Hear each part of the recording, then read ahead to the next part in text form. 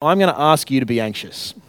I'm going to ask you to stop now and to think about an element of your future, something that you don't quite control like you'd like to, and I want you to connect with that, to think about that. I don't know if it's what the kids are going to think of you at school on Monday. I don't know if it's an exam you've got coming up. I don't know if it's whether you're going to get through this next week. I don't know if it's whether your relationship with your kids is going to work out, your kids' relationship with God is going to work out, or if it's whether your marriage is going to work out. I don't know. But stop and think about something for you. What came to your mind when I asked you about an element of your future that concerns you? Because this is not a moment to sit here at church and pretend like we've got it all together. If we're going to do that, I might as well not preach this talk, and we might as well not do this, because we want to have the real us meet the real God and have that business actually make a change. So I invite you now to be anxious and to get to know another anxious man. Can you flick forward for me, Gideon? We were introduced to a bloke named Nebuchadnezzar last week. This man has conquered the very center of the world, everywhere that was worth conquering, the nexus of Asia, Europe, and Africa, and all of the surrounding prosperous bits. He owned it.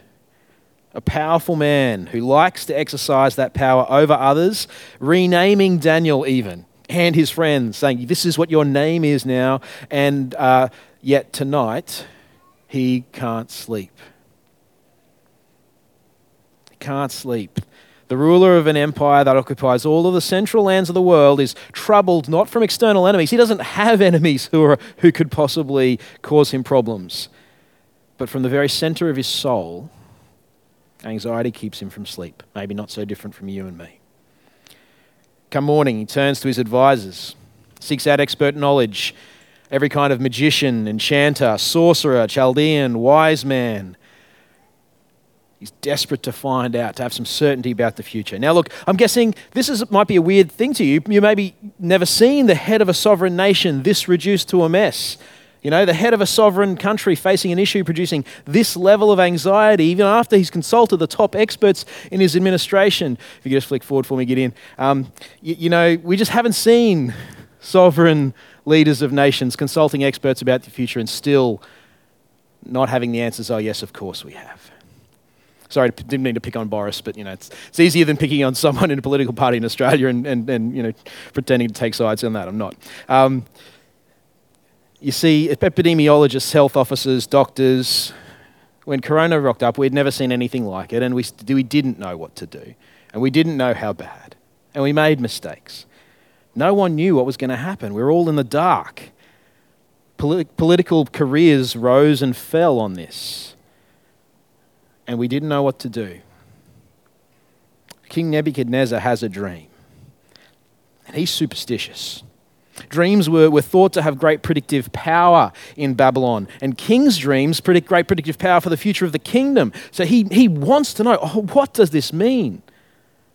I need to know what this was.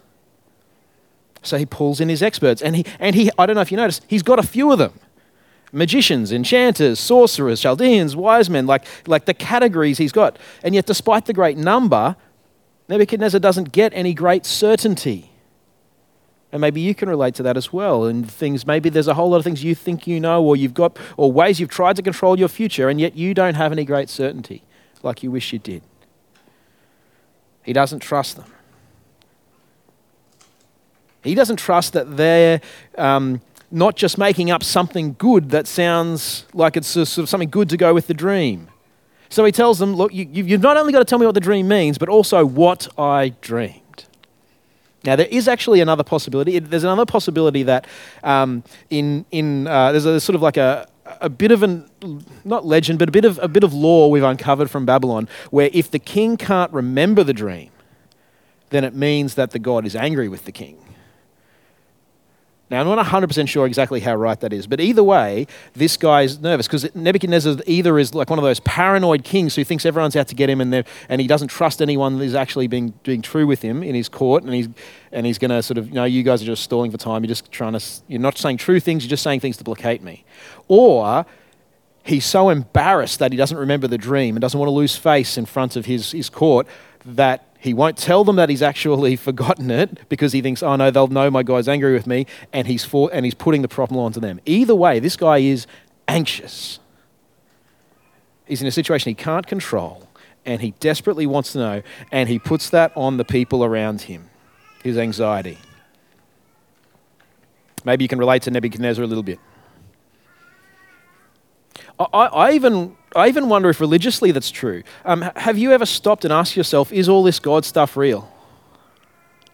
Like, have you had that moment of doubt? Does God even exist?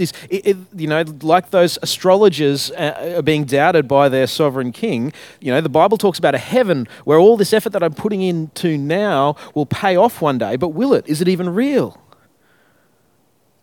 And this is what matters to us as humans. When it all comes down to it, is it real? Is it true? This is what matters for Nebuchadnezzar. And he's cynical.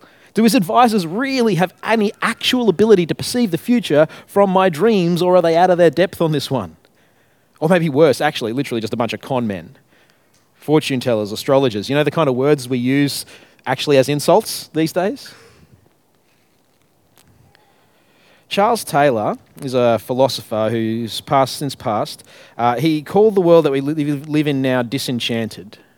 It's a world where science has moved to the point where we don't trust these kinds of people anymore. There are sort of less and less in the broader public consciousness. Are we going to astrologers? And yet, actually, apparently, the astrologer business is going really well right now. Because, despite our growing mastery of the forces of nature, anxiety is not on the wane. Anxiety diagnoses are on the way, way up. We've got advisors on all sorts of things. We know actually a lot about epidemiology, and yet the way the world is means we have no less sleepless nights than Nebuchadnezzar did. The mysteries of the world remain mysterious to us, and so we have anxiety. So Nebuchadnezzar, he doesn't like anxiety. He wants to know. He's a powerful man used to getting what he wants. So he does a semi-scientific experiment of his own. If these people have access to knowledge about the future, if they really have access to the minds of the gods, then you'll be able to tell me what my dream was, as well as what it means. So he puts out the challenge. I don't want to just have an interpretation. I want to know that it's the right one. I don't want anxiety. I don't want uncertainty. So it's interesting because he doesn't just punish failure, although dismemberment, good negative motivation. Not quite as nice a motivation as, we're about to have family time, go get your jobs done, but it's definitely going to make me move. But there's also there's a carrot too. Like, if someone can actually reduce my anxiety, says Nebuchadnezzar, I'll give them the lot. They can have everything. I'm in charge of my whole country. Now, the astrologers, hardly surprisingly, are not exactly pumped by this scientific method. This is not the done thing, they say. This isn't how this works. I don't think you came in and read the instructions on the fortune teller's door as you saw this. No one has ever asked that because they know this isn't how it works. No one will ever. This is crazy. This is unreasonable. It's unfair. It's not how it works. You tell us the dream, we'll interpret. And Nebuchadnezzar says, no, I know that. I get that that's the system. That's why we're not doing it that way. Look, if I just tell you the dream, then you can just tell me you need to sacrifice to the moon tomorrow, and that's what it means, and then everything will be fine. And what am I going to do? I just have to buy it. There's no way for me to verify. And so when the astrologers say, just tell us the dream, he gets very, very angry. Now, I want to say, first of all, I have a little bit of sympathy with the astrologers. I'm not sure if I'd want to be in the administrative sort of courts of Babylon in this day. Like, how could someone do this? It's the realm of the gods. This is supernatural stuff. Now, of course, they claim to have access to that, but only in their certain way. But the fact is, they really can't tell the king his dream. It's information they do not have the ability to give.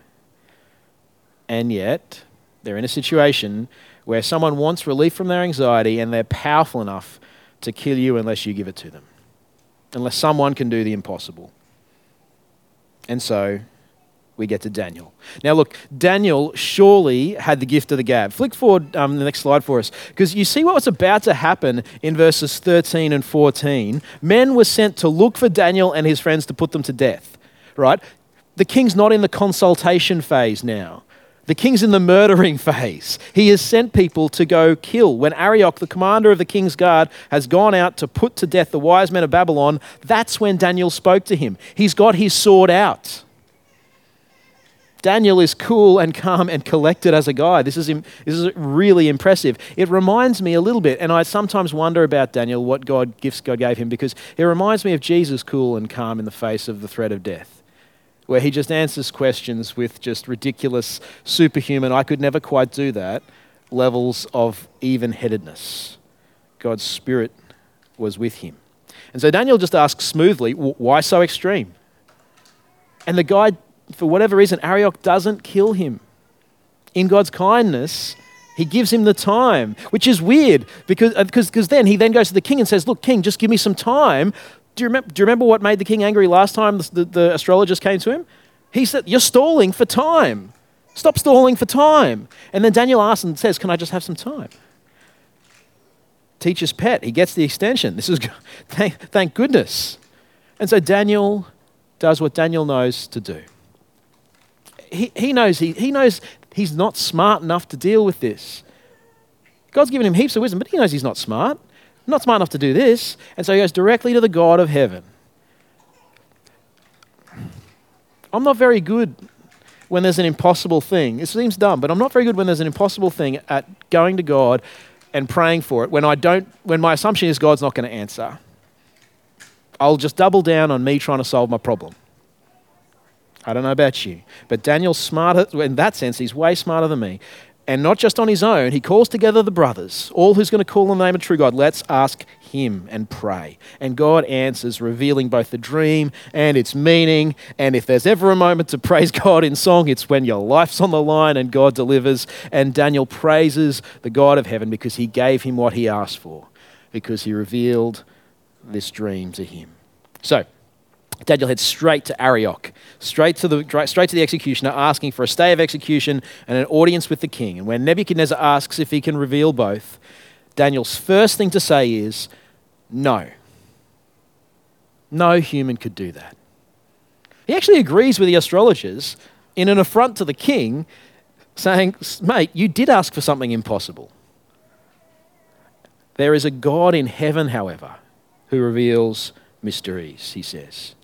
And it's sort of funny, it's interesting. Do you notice how Daniel's talking? Daniel's talking as if, he's not, but he's talking as if he's a polytheist as well. Do you hear how he's talking within the worldview of the king? Hey, look, yes, no, humans don't have this ability. That's a thing for the gods, but one of those gods, there is a God in heaven who reveals mysteries. We'll make more of these I'm making lots of little observations like that. We'll make more of them as we go through the series. Because before we actually... Oh, sorry, I've just read the wrong bit. See, there is a God in heaven who can reveal mysteries. And I'm not good at going to him. But we need to. You see, where will you go when you're anxious and want to know what's going to happen? Will you go to your insight? Will you go lean on your training? Will you go to experts? See, Daniel knows that God knows. That's Daniel's thing. Daniel's thing is like, if you actually read the book, aside from, stopping people from killing him, which he's 1 for 2. He gets it here when he gets thrown into the lion's den. Yeah, 50% success rate. Still not that great at that. But what he is good at, his one skill that he always gets right, is that he knows that God knows. And so that's where he goes. And the example there for us is that.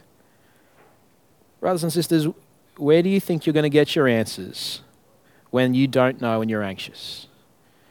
So the encouragement here is to dig into God's word. It's to read, to listen to God speak. If there's a God in heaven who reveals mysteries, and we have revealed mysteries, things that tell us about the future, things that might tell us about the future and about things that we're anxious about in the future, and it's here.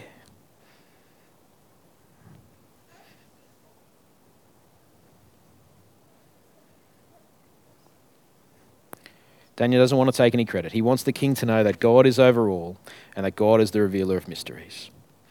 And it's interesting, Daniel even distances himself from the reason for the king getting an answer.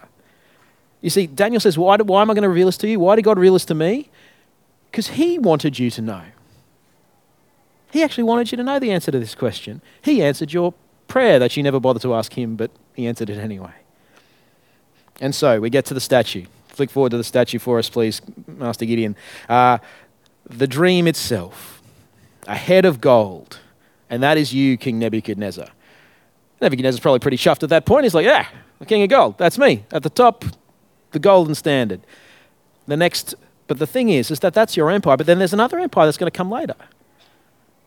Maybe didn't like quite the sound of that so much. It implies an end to his. And then there's another one, belly and thighs of bronze. And then there's another one, legs of iron. This one's going to be a strong empire. Oh, what? My empire's not as strong as this other empire. Feet of iron mixed with clay. There's another empire to come after that. Empire after empire after empire after empire. Human statue, human empire starting, but then also ending. And then another starting and then ending. Starting and ending, starting and ending. And then something comes that's not of human form, not from human origin, not cut out by human hands, this rock that comes and smashes all of those kingdoms and takes their place, filling the whole earth. Now I'm going to keep some powder dry for the later bits of the book, identifying the different nature of the kingdoms. But notice here that there's only one kingdom that actually lasts. Now, there's two parts to this in one sense. That God knew what the dream was that's sort of the proof. He knew what the dream was, so we know that however he's going to interpret it is legitimate. But the pudding is that God actually decides when those kingdoms are up and when they're down. God is actually the ruler. The thing that's revealed in this section is that not just God knew that Nebuchadnezzar was going to be on the throne and he knows the future, he placed him on the throne. Do you see that there's an active thing here? Now, credit to Nebuchadnezzar, he keeps his word. Even though despite he's hearing about there's a possible end of his kingdom at some point, he makes Daniel the ruler over the whole province of Babylon, places him in charge of all the blokes who couldn't tell him the dream, and makes Shadrach, Meshach, and Abednego the admins. And that's despite Daniel's interpretation not being favourable. The anxiety being gone, he knows what the dream is and knows what it means. Wasn't great, but at least he knew it was the truth. And sometimes the word of God's like that. It's uncomfortable. It's not exactly nice. It's difficult. But it's the truth. You can have confidence in it. All right. I'm going to pull together what I think we learn from these sections. What do we learn? Flick forward for us, Gideon. Number one is that God is sovereign. God is sovereign. Kings come and go, but God remains. See, the meanings are vague in this section of Daniel, more precise later, but the picture is where kingdoms rise and fall, but in the end, God's kingdom remains. And so don't be anxious how things are going to turn out. See, the thing is, you know how it'll turn out. The God who can reveal to you not only what dreams mean, but what the dream was, well, he's the one who actually is in control of all of these different things, and he will be there in the end. You don't need to be anxious about the ultimate future for yourself, because God is sovereign. He is the king. Kings come, kings go, but God remains. Bosses come in your workplace, bosses will go in your workplace, but God remains. You come, you will die, and yet God remains, the one who is over all, your king. Number two, second thing is, it's not just that kings and kingdoms come and go, but God remains. It's that God is the one who makes them come and then bids them go. If you can flick forward to the next slide for us, Gideon.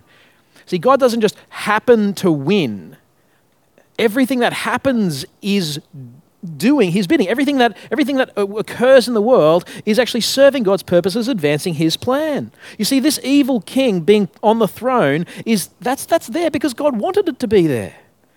There's no thing that he will do that will ultimately be able to harm God's plan or his people, but rather that God will use any evil that he does for a good purpose. And he planned it to be so. You see, this is the thing. We sometimes sort of think of, we've got to go levels further with God's goodness and his sovereignty over all things. Sometimes we can be seeing something happen in the world, in government, in politics, or in world history, in geopolitical stuff, in our school that we are at, and we sit there and think, and this is awful.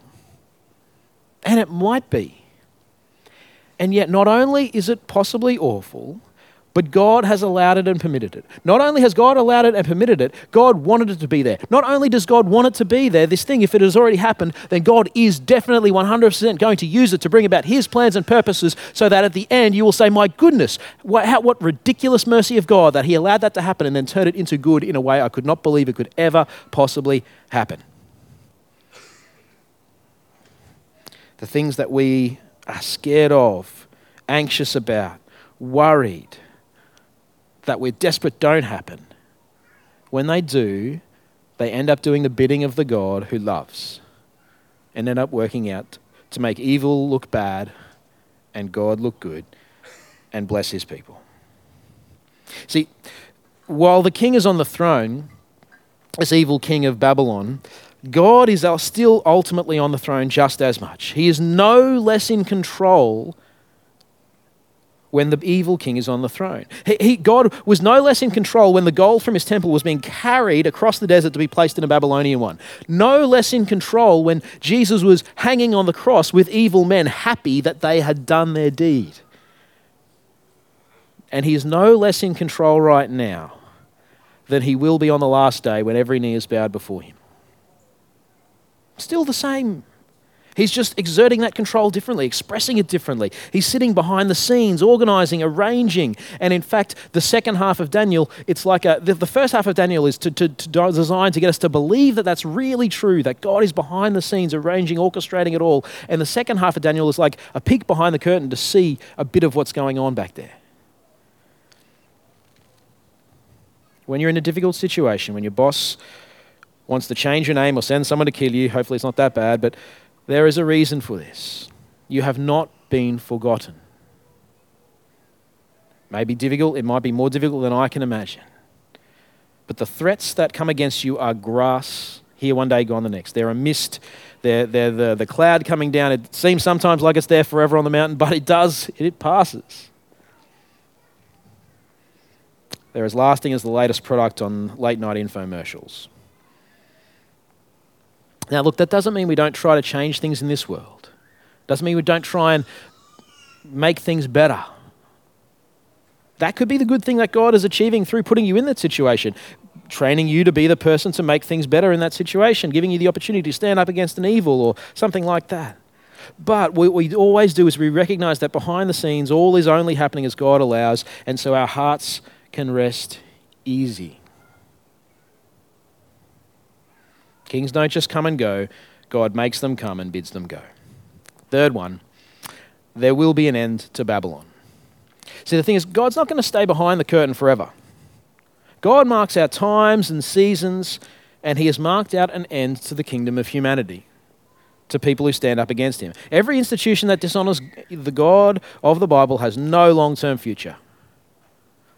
Think of any institution you know right now that dishonors God, and particularly that scares you, that has power over you.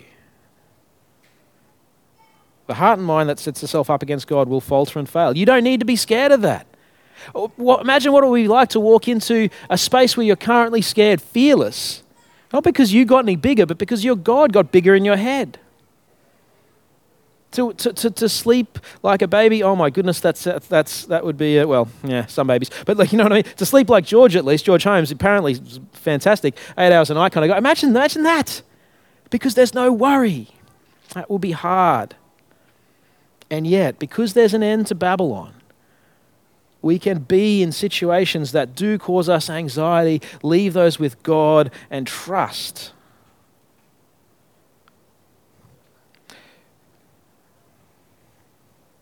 God is sovereign, kings come and go. God is the one who bids them come and bids them go. There is an end to Babylon. And lastly, there will be no end to Jesus' kingdom. It's pretty clear that we haven't done the rest of the kingdoms, that the last kingdom, that rock that ends all human kingdoms, is Jesus. The rock on whom people stumble, the rock that will crush those who stand against him. It's picked up a number of times in the New Testament. This is the kingdom of God. And everything that's part of the human statue is a different kingdom. It's a human kingdom. But this one is cut by no human hand. This is of God. Now, what does that mean? It means that when God visited this earth in Jesus, he started something new, a new kingdom, not a political human empire, but something that occurs in human hearts, a behind-the-scenes kingdom. Just as he was a behind-the-scenes God, the king in Babylon. And in his life and death and resurrection, Jesus gave out forgiveness to any who would come to him and ask, a new heart to those who requested it. And when he returns to bring about the kingdom forever, those who belong to him will come out of the background. We won't be behind the curtain. It won't be our faith and our being a part of God's kingdom won't be behind the curtain. It will be front and center. And that kingdom will never end. You don't have to be anxious about it. All this is to say is that living for Jesus is a safe bet. When you asked that question earlier, I tried to ask you whether you had asked it. If you're trying to weigh up Christianity, if you're trying to work out if the sacrifice is worth it, it's a safe bet. There's a man named Jim Elliot who was a missionary, and he once said, he is no fool who gives up what he can't keep to gain what he can't lose. And that guy sleeps pretty good. Trick is that anything invested here in this world, in this kingdom, I don't know if it's the kingdom of being, having some mates at school, being popular at school, doing well at school, being well thought of at work, having a set of achievements, having something you feel that you've achieved and you have made your mark in the world. The kingdom of work will fall. The kingdom of the capitalist economy, it won't be here in the end. Not sure if the economists are any better than astrologers at being able to predict the future. It's a pretty tough gig. But all that stuff will end. Russia's land grab in Ukraine, they won't possess that land forever. We live, work in and enjoy this world, yes. We be thankful for all God's given us, yes. But we remember those things fade, they die. But there will be no end to Jesus' kingdom. You can have a ridiculous courage and a ridiculous rest, even though, yes, our anxiety is going to be there. Let's pray. Heavenly Father, it would have been really scary to be Daniel. It would have been really scary to, in inverted commas, waste time praying when he could have been thinking up a solution or a scheme to get himself out of that. But he put his trust in you, and you did the impossible and gave him something that couldn't have happened if you weren't real.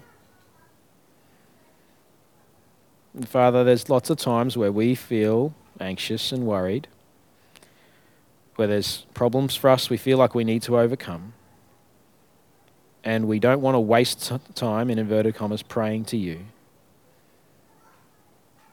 But you are the good God who we should go to. Father, we thank you that you do reveal mysteries, that how this world's going to end up, what's going to happen to me, what's going to happen to you, you tell us. And Father, we thank you and praise you that you've actually given us a reassuring answer if we put our trust in your Son. The future's secure. Father, help us to go to you with our anxiety. And help us to choose where we are able not to worry. Help us not to go to anything else other than you. For you are the one who reveals mysteries and whose kingdom will never end. We ask it in Jesus' name, the King who will rule that kingdom and who will usher us into there as his friends. Amen.